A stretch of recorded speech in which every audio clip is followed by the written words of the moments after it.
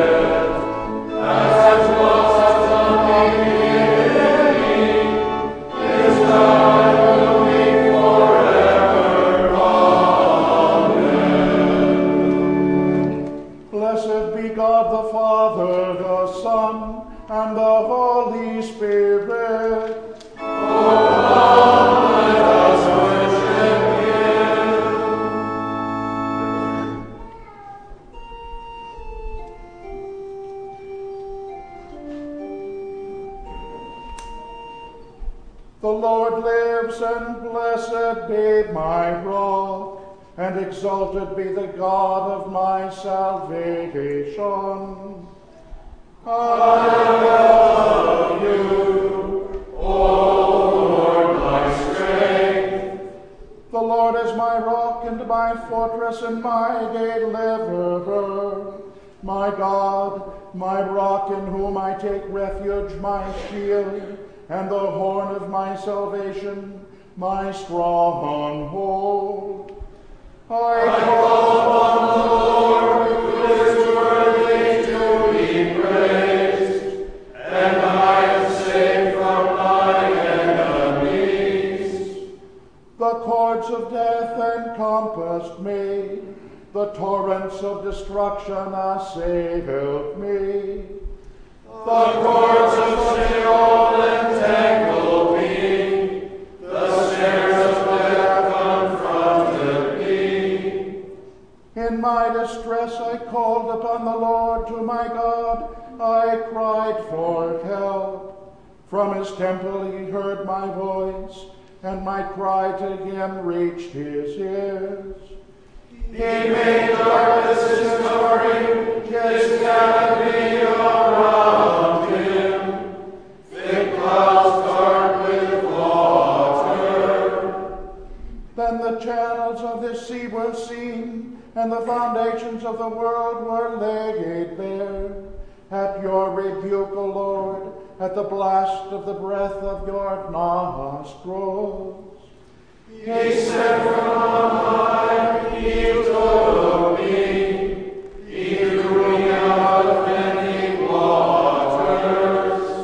Glory be to the Father, and to the Son, and to the Holy Spirit, as it was in the beginning, is now, and will be forever. Almighty and most merciful God, preserve us from all harm and danger, that we, being ready in both body and soul, may cheerfully accomplish what you want done, through Jesus Christ, your Son, our Lord, who lives and reigns with you in the Holy Spirit, one God, now and forever. Amen. Amen.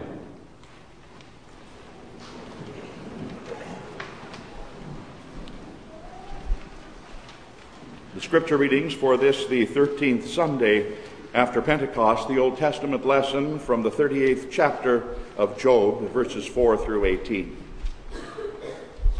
And the Lord said unto Job, Where were you when I laid the foundation of the earth? Tell me if you have understanding.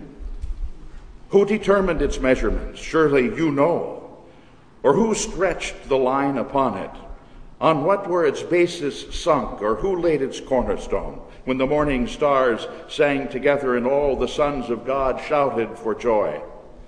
Or who shut in the sea with doors when it burst out from the womb? When I made clouds its garment and thick darkness its swaddling band, and prescribed limits for it, and set bars and doors, and said, Thus far you shall come and no farther, and here shall your proud waves be stayed. Have you commanded the morning since your days began, and caused the dawn to know its place, that it might take hold of the skirts of the earth, and the wicked be shaken out of it? It is changed like clay under the seal, and its features stand out like a garment. From the wicked their light is withheld, and their uplifted arm is broken. Have you entered into the springs of the sea, or walked in the recesses of the deep? Have the gates of death been revealed to you, or have you seen the gates of deep darkness? Have you comprehended the expanse of the earth? Declare if you know all this. O Lord, have mercy upon us. Thanks be to God. The epistle lesson from the 10th chapter of Paul's letter to the Romans. Moses writes about the righteousness that is based on the law, that the person who does the commandments shall live by them. But the righteousness based on faith says, Do not say in your heart, Who will ascend into heaven? That is to bring Christ down. Or who will descend into the abyss? That is to bring Christ up from the dead. But what does it say? The word is near you. It's in your mouth and in your heart. That is the word of faith that we proclaim. Because if you confess with your mouth that Jesus is Lord and believe in your heart that God raised him from the dead, you will be saved. For with the heart one believes and is justified, and with the mouth one confesses and is saved. For the scripture says, Everyone who believes in him will not be put to shame, for there is no distinction between Jew and Greek. The same Lord is Lord of all, bestowing his riches on all who call on him. For everyone who calls on the name of the Lord will be saved. But how are they to call on him in whom they have not believed? And how are they to believe in him of whom they have never heard? And how are they to hear without someone preaching? And how are they to preach unless they are sent? As it is written, How beautiful are the feet of those who preach the good news. But they have not all obeyed the gospel, for Isaiah says, Lord, who has believed what he has heard from us? So faith comes from hearing, and hearing through the word of Christ. O Lord, have mercy upon us. Thanks be to God.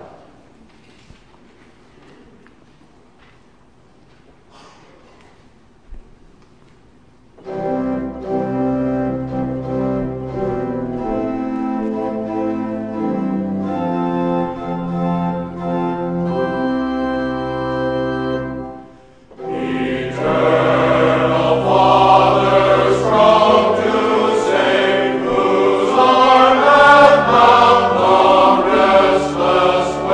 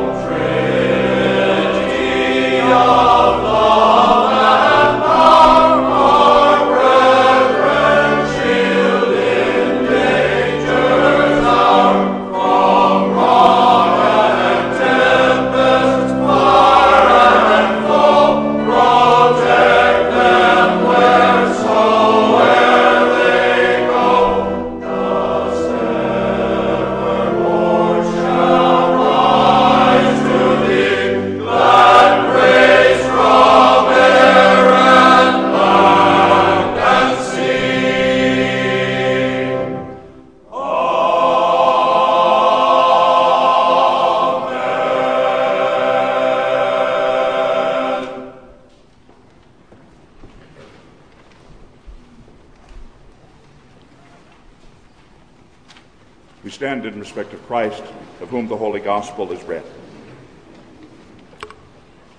The Holy Gospel from St. Matthew, the 14th chapter. And immediately Jesus made the disciples get into the boat and go before him to the other side while he dismissed the crowds. And after he had dismissed the crowds, he went up on the mountain by himself to pray. And when evening came, he was there alone, but the boat by this time was a long way from the land, beaten by the waves, for the wind was against them.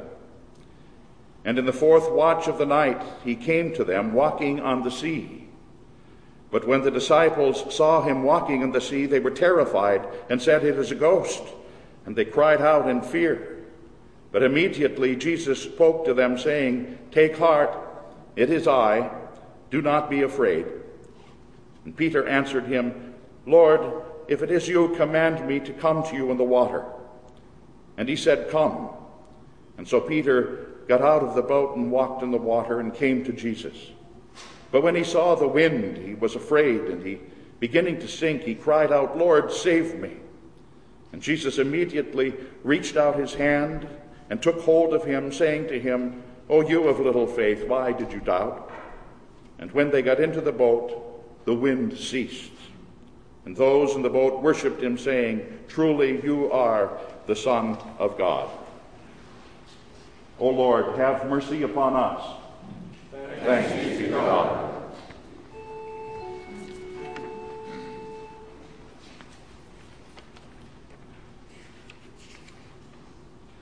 Forever, O Lord, your word is firmly set in the heavens. Lord, I meditation on your house, and the place where your glory dwells. Blessed are those who hear the word of God and keep it. Lord, I meditation on your house, and the place where your glory dwells. Glory be to the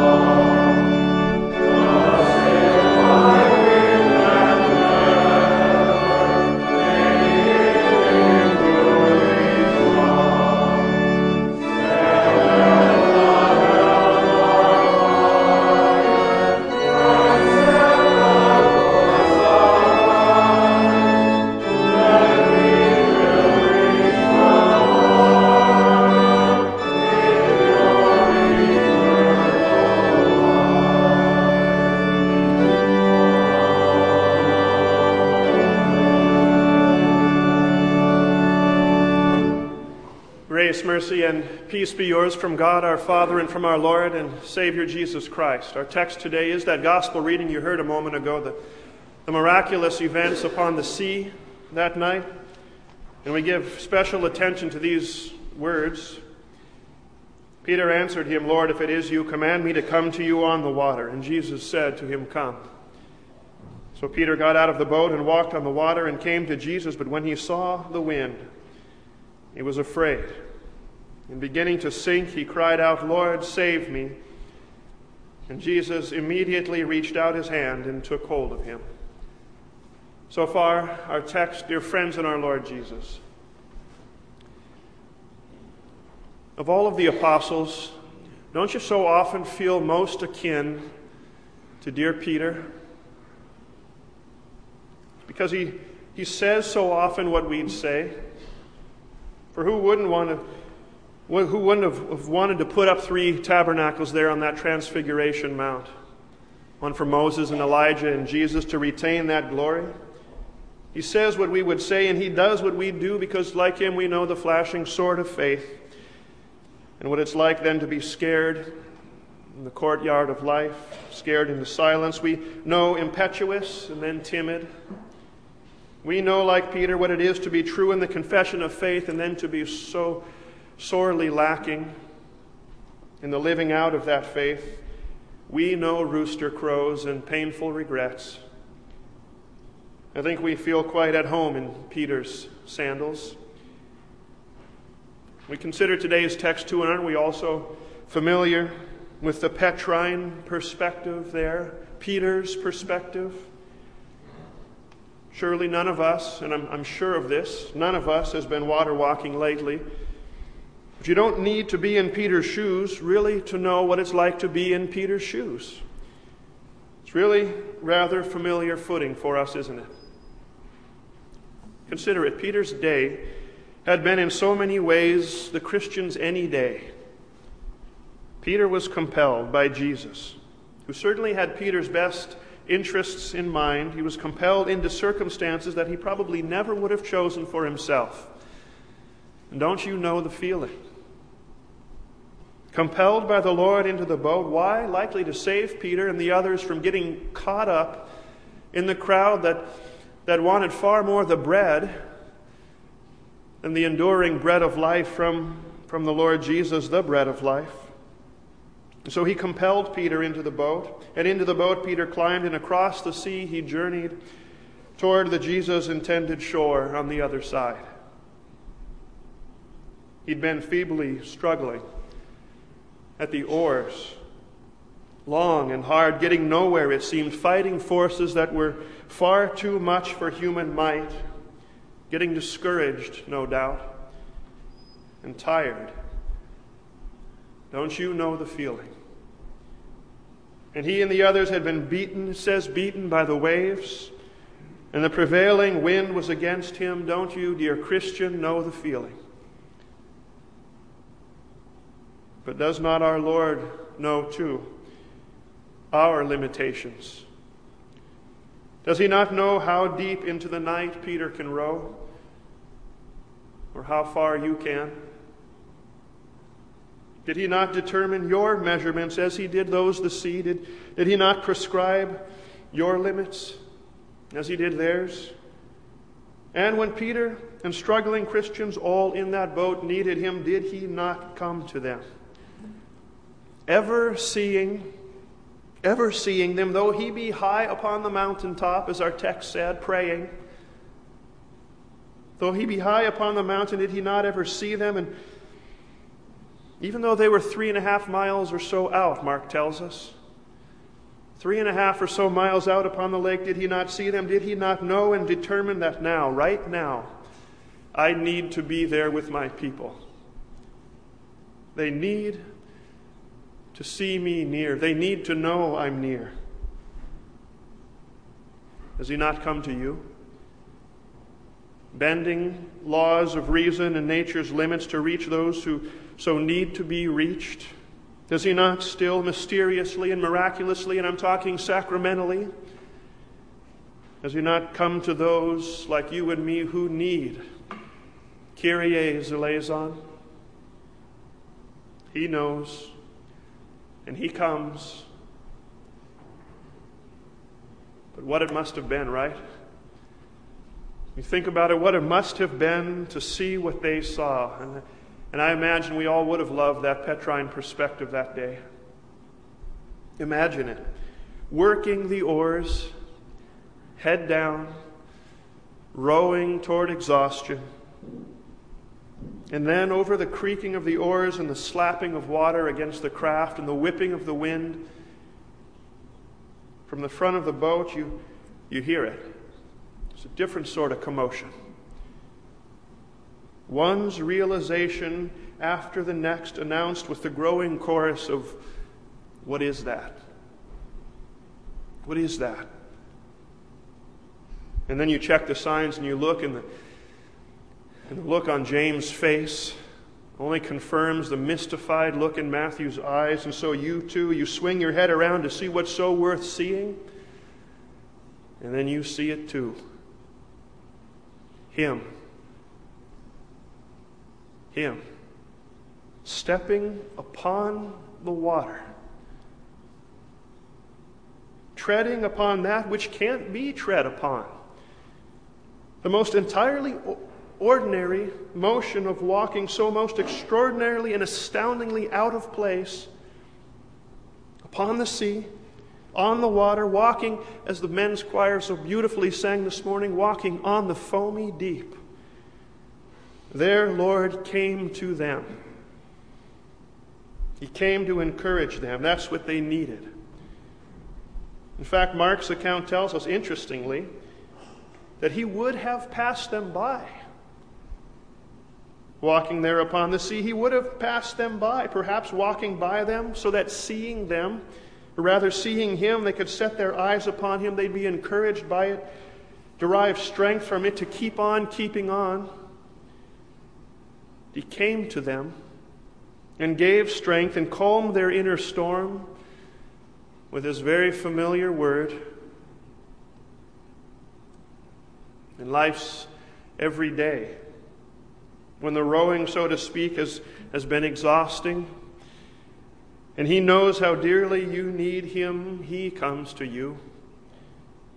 It's perhaps not as eye-dazzling as it was that night, but of this I assure you, more intimately even than that, He comes to you. The I Am Himself comes to you because you need the very same encouragement that those disciples that night needed. You need to know that Christ is near.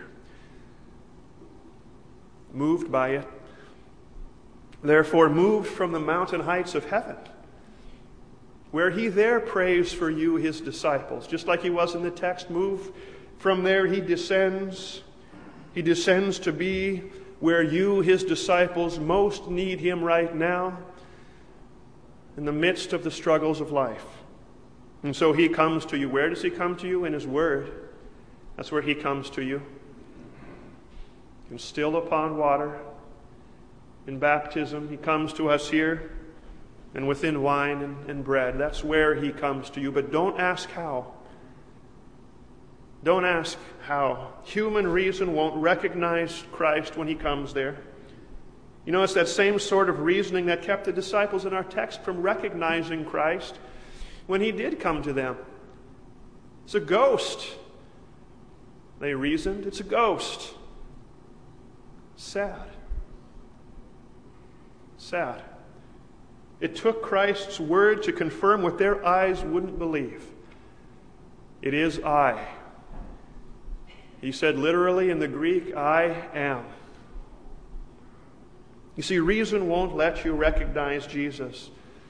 When He comes to us, Jesus' body and blood within the bread and wine of the Lord's Supper. And sad how often that intended comfort's missed because He's not recognized there where He is. But friends, His Word has already confirmed to you, already He has confirmed to you that it's Him. It is I within. This is my body. Speaking of the supper, this is my blood, it is I. His words confirm to you that where we're here gathered, there He is with His word and sacraments. We said, wherever 2 or 3 of you are gathered together in my name around my word and my sacraments, there I am. It is I in the midst of you. So don't ask, therefore, how He treads upon His laws of nature to come walking on the sea or to come to you within His word or His sacraments. Just take heart. And be encouraged, dear Christian, by the fact that indeed He comes. Christ Jesus comes. How many times? How many times have you and have I been in Peter's boat there? It seems that your boat in life is pitched about and the winds are against it. And in the 4th watch of a long night, you've grown tired too, and the familiar voice of Christ Jesus comes and encourages you, saying, for instance, those familiar words, consider that the sufferings, the struggles, the rowing of this present time are not worth comparing to the glory that shall be revealed to you and in you when I bring you to the other shore.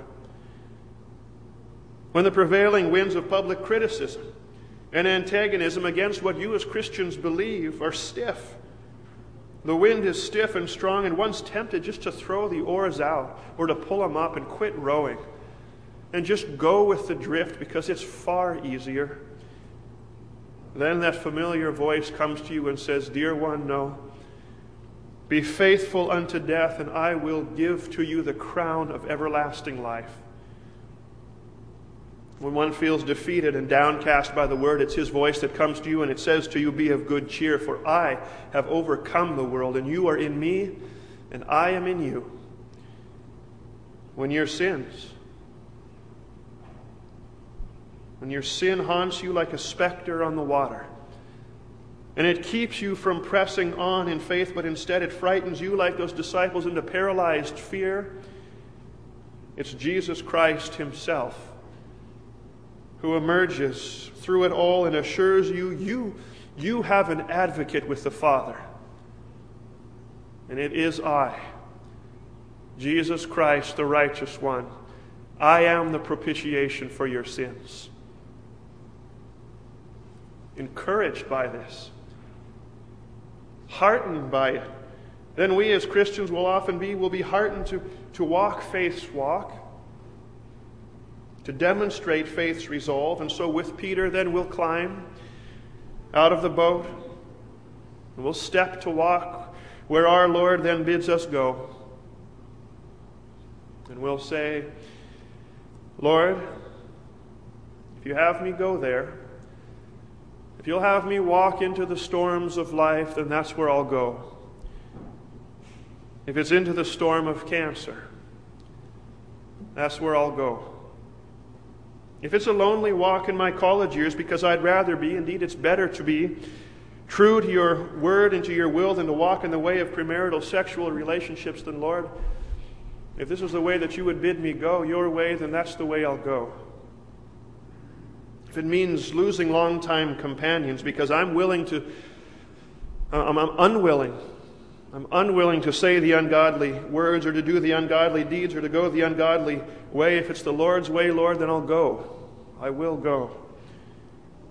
And if there's only one length left, Lord, in life, in my journey here below, and it's the walk into my dying days, then, Lord, I'll go where you bid me go. And I'll come if you say it's my time to come. Lord, I believe. And hardened by His word, His sacraments, which prepare us for all of these things, we go, we walk, walking resolved with our eyes fixed upon our Lord. But you know that often those walks are longer than we first thought. And the cancer treatment is drawn out, and still the end, even months into it, years into it, is still indecisive, rather inconclusive, unclear. The girlfriend or boyfriend that's willing to share my convictions is proving, after months or years, is proving elusive. the readiness to walk life's last stretch, once so resolved, now has softened a bit. And like Peter, we begin to notice the waves on this side and on that side. And we see the wind and we hear the howl of uncertainty in our sins and our fears. And we take our eyes off of Him and our ears off of Him, and we look down at our own feet of faith.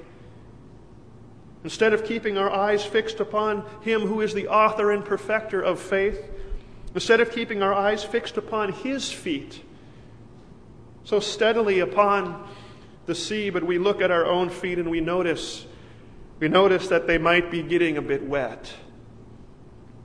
And now they might be getting a bit wetter.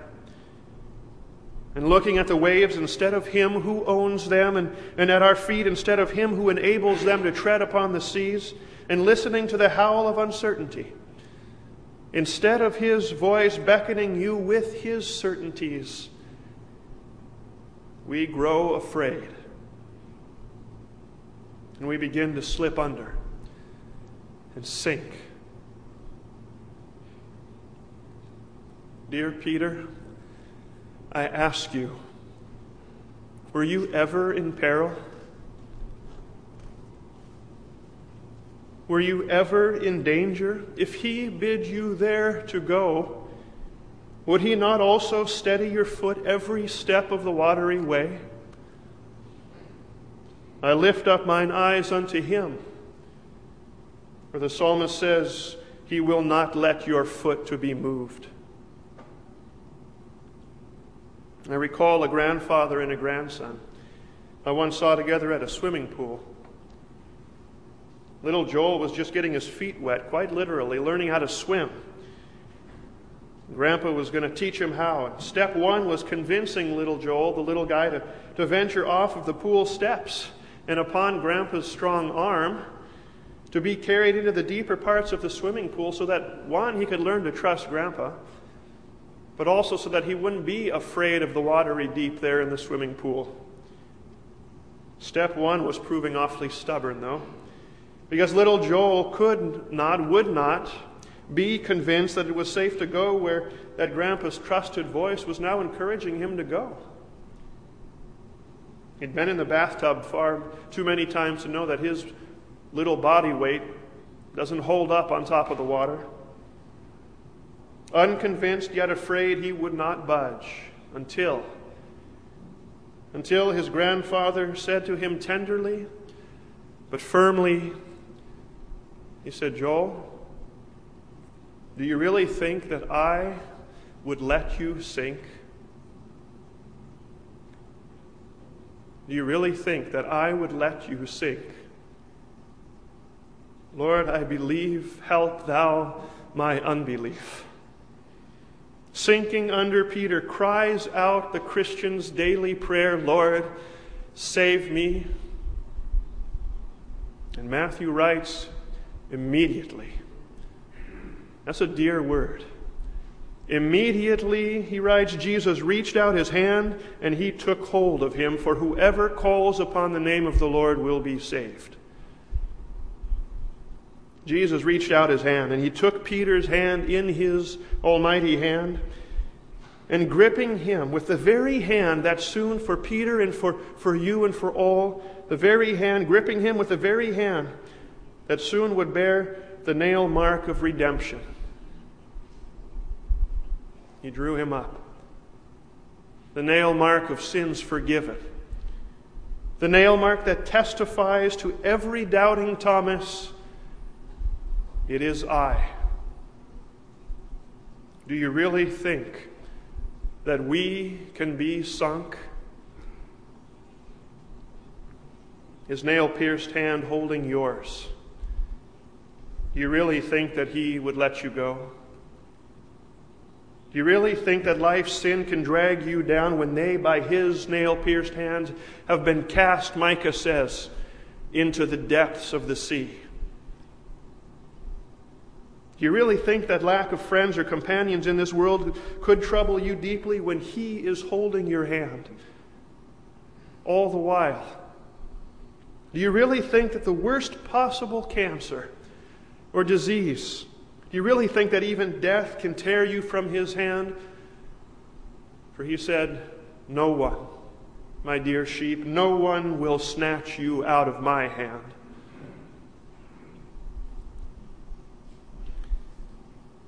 One concluding thought.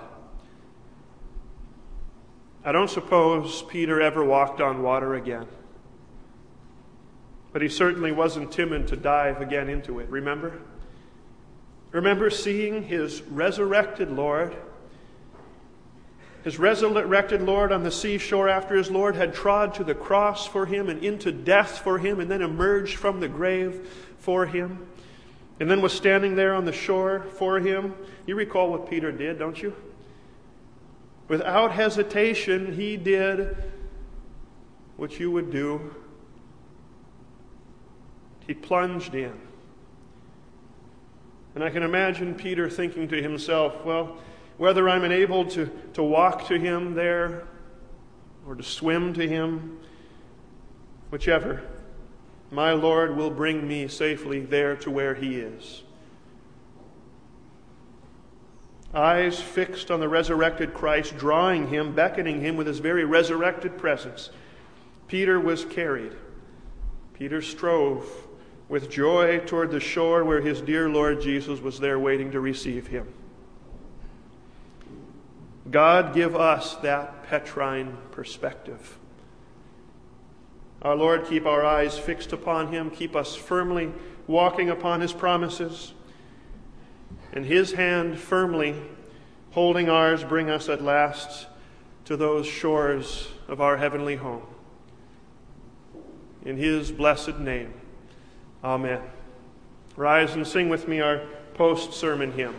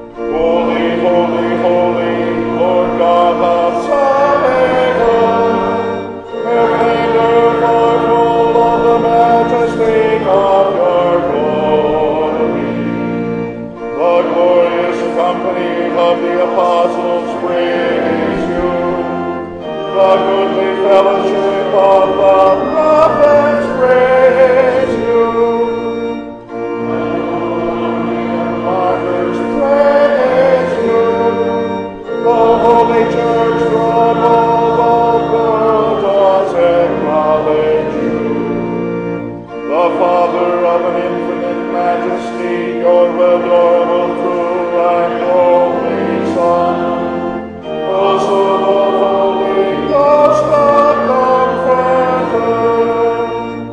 You are the King of glory, O Christ.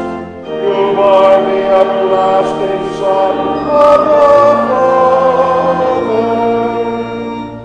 When you took upon yourself to deliver man, you humbled yourself to be born of a virgin. When you had overcome the sharpness of death, you opened the kingdom of heaven to all believers. You sit at the right hand of God in the glory of the Father. We believe that you will come to be our judge. We therefore pray you to help your servants, whom you have redeemed with your precious blood. Make them to be numbered with your saints in glory everlasting.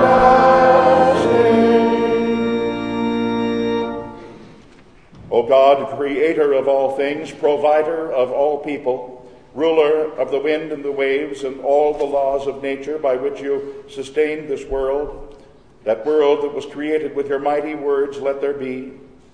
Have mercy upon us. Receive our praise and hear our petitions. Lord, in your mercy, hear our prayer. Receive our thanks, O God, that we may call you our Father because of the redeeming work of your only begotten Son. Through baptism into the death of your Son, your Spirit has caused us to be born again from death into his life, clothed in Christ's righteousness. Enable us now by that same Spirit to confess with our mouths what we believe with our hearts, that through the word of Christ faith might be created in those who hear. Lord, in your mercy, hear our prayer. Make your church throughout the world attentive to that very word which has called us into being, and cause her to be grateful that it is still proclaimed by those you have called to proclaim it and preach it and teach it to your people. Lord, in your mercy, hear our prayer. And govern, O Lord of the nations, all who are entrusted with the duties of governing the nations of this world. Where there is war, grant peace and rest to the weary. Where there is abuse of power, grant hope and help to those abused. Where cultures of death ignore the value of human life, grant success to those who would instill the honor and the love of life.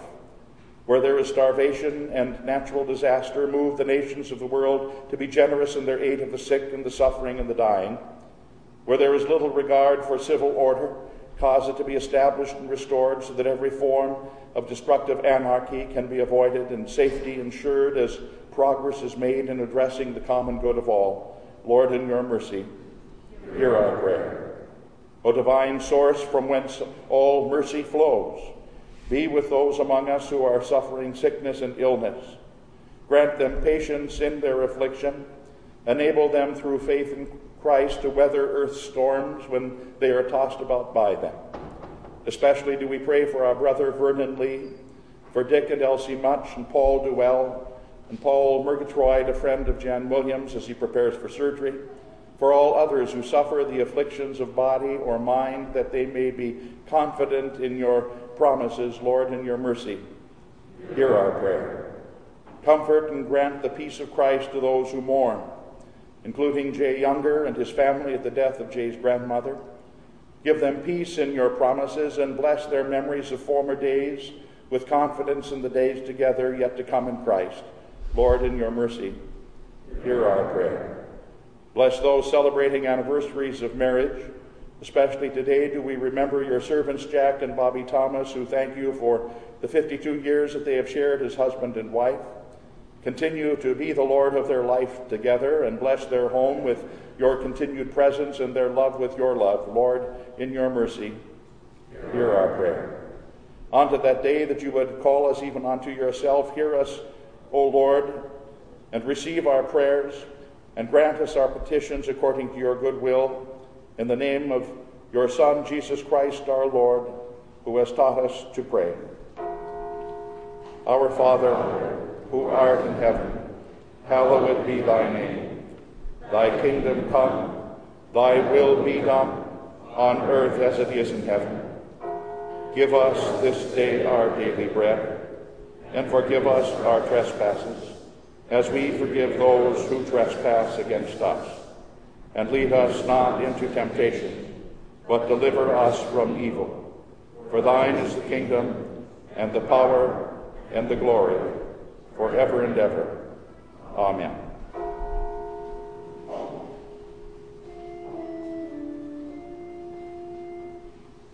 The Lord be with you. And with your spirit. We pray.